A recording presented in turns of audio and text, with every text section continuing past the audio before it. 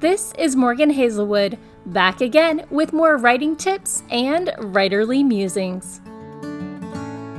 Today, I'm here to share with you my second panel worth of notes from Thursday night of Worldcon 77, making the asexual textual.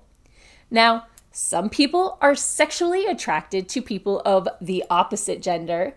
Some people are sexually attracted to people of the same gender, while others are attracted to people of more than one gender, and others still are attracted to people only in very specific scenarios. But not all people are sexually attracted to someone, and those people identify as asexual. In Western culture, so many of our stories, be they folk tales of yore, current TV shows, books, movies, what have you, center around a main character and their relationship. Be it, are they, will they, won't they, or some sort of on and off sort of relationship, etc., even if that's not the main plot point. Which leaves asexual people reading between the lines to look for characters that represent them. Is this character asexual, or did the story just not cover a period in which this person was in a relationship? Is this character really sexual, or are they in a consensually sex-free romantic relationship? Just because you're asexual doesn't mean that you're aromantic. You might still want flowers and moonlit walks, but nothing in the bedroom. At the titular panel at Worldcon 77, Wendy Metcalf, Darcy Little Badger, Dr. Edmund Schlusel, and Jasmine Goer discussed ways to make the asexual textual without making it feel forced. Now, first off, 3 reasons not making the asexual textual is a problem. First off, there is already a sparsity of asexual representation. Secondly, readers will project on the asexual characters and make assumptions. Even asexual people might do so because of the world and the assumptions that come in with the inherent biases.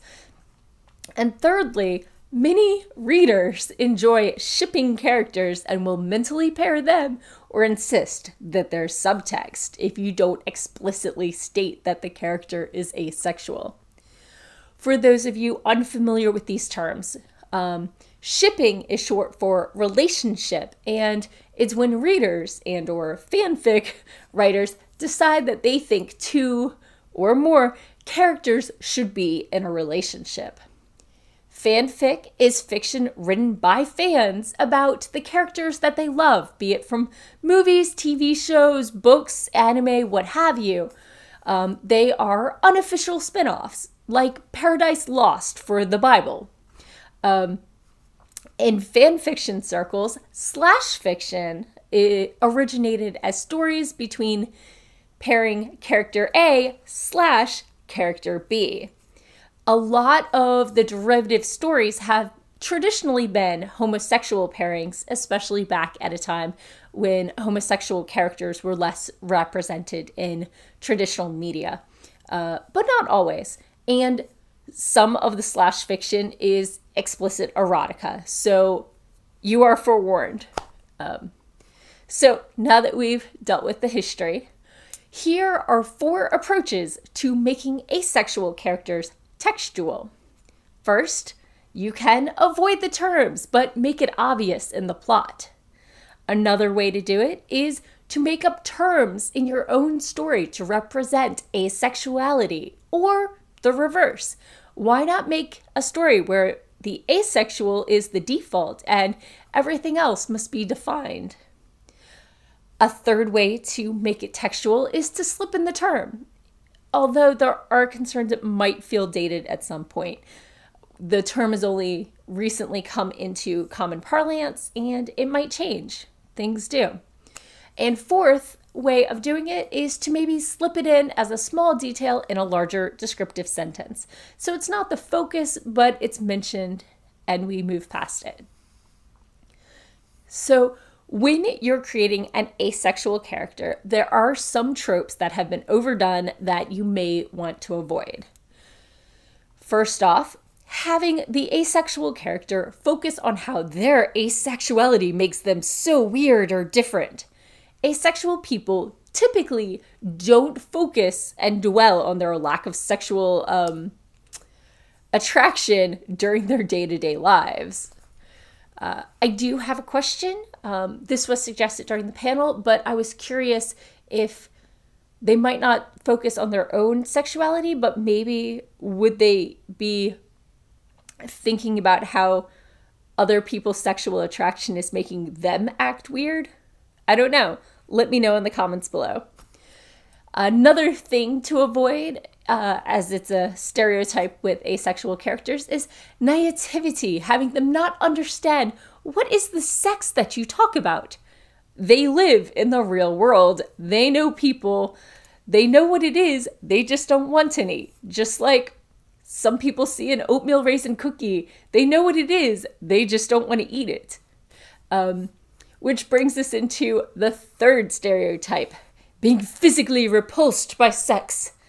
Just because I don't want tea or oatmeal raisin cookies, which I kind of do want the oatmeal raisin cookies, doesn't mean that I'm repulsed by their mere existence. Another trope that is overdone is making the asexual character alien or a robot or inhuman in some way. Very often, death itself is asexual. There's a lot to be unpacked there, but a lot of it is just showing how other the asexual character is, and they're not. They're normal people. Just because they don't see Johnny and want to go drag him off to bed doesn't mean they don't have wants and hopes and dreams and needs and jobs and annoyances and traffic tickets. They're normal human beings. Just like a sexual person who's not in a relationship. And a final trope to try to avoid is using non-heterosexuality as code for being a bad person or an outcast who must get back at humanity or that sort of thing. It's been overdone. Clearly, you could tell stories with some of these tropes, but try to be original. Asexual characters have the full scope and width and breadth of life that any other character would have, but they've been put into these niches and they need to spread their wings. So our panelists were generous and talked and shared with us about how being asexual affects a person's life. And if you're asexual, clearly your lived experience is not going to trump this. And if you have any tips that you're comfortable sharing, please do so in the comments below. I know that some of you are asexual. I am not, so I can only listen and learn. I can't speak from experience. But these were 4 ways that were mentioned that being asexual affected their lives. First off, no codependencies. Living alone is expensive and it's easier if you have a profession. Just because you're asexual, clearly you can still have roommates and stuff like that, but so much of Western society expects the married couple with kids, and it's hard to find a place to live on one salary. Secondly, as asexual people, they are seen as naive, just like the characters, or told that they just haven't met the right person. That didn't work on homosexual people, and it doesn't work on asexual people. Just because you meet someone isn't going to change an integral part about you. which leads into the third one of people trying to pair you up, be they friends or parents or whoever. Just they think you're lonely and having a partner will solve everything. No. And rejecting that can lead to the fourth thing of being seen as either frigid or sexually dysfunctional. No. Asexual people are normal people, and they've always been here through time incarnate. Just because we're talking about it now doesn't mean that they just sprung into existence when the term did. That's ridiculous. For those of you out there who are looking for asexual stories, we didn't actually get a lot of suggestions in the panel. One of the suggestions was from the Less Than 3 Press, but that went defunct about a week before Worldcon, so a lot of the stories are out of print. Although, if you can get a list of the backlog, many of the short stories and stuff have been sold to new publishers and small presses and may be coming out in the short-term future.